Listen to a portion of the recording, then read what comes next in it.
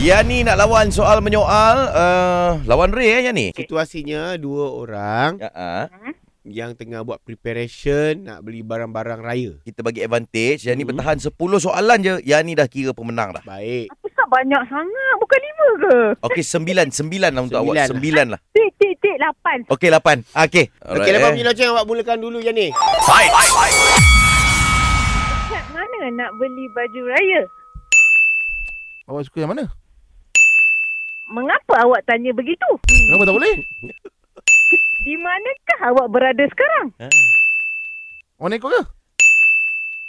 Kenapa tanya soalan saya macam tu?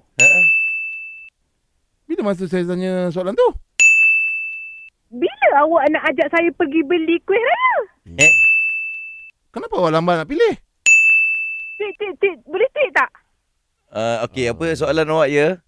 Okey, tik. Kenapa Ray lambat sangat? Janganlah macam ni. Dia buat orang nervous. Tu saya terima sebagai soalan. Kenapa pula saya lambat?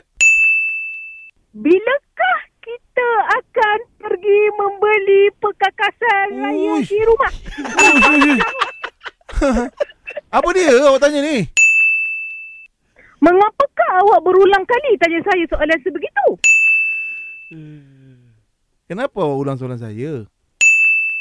Tik lagi sekali, tik. Tak boleh dah. Dah. Kau sebari ulang soalan saya. Mana Ya, ada? Mana ada? Tapi sebenarnya Yani, awak pun dah 8 soalan Yani, ya. Kan?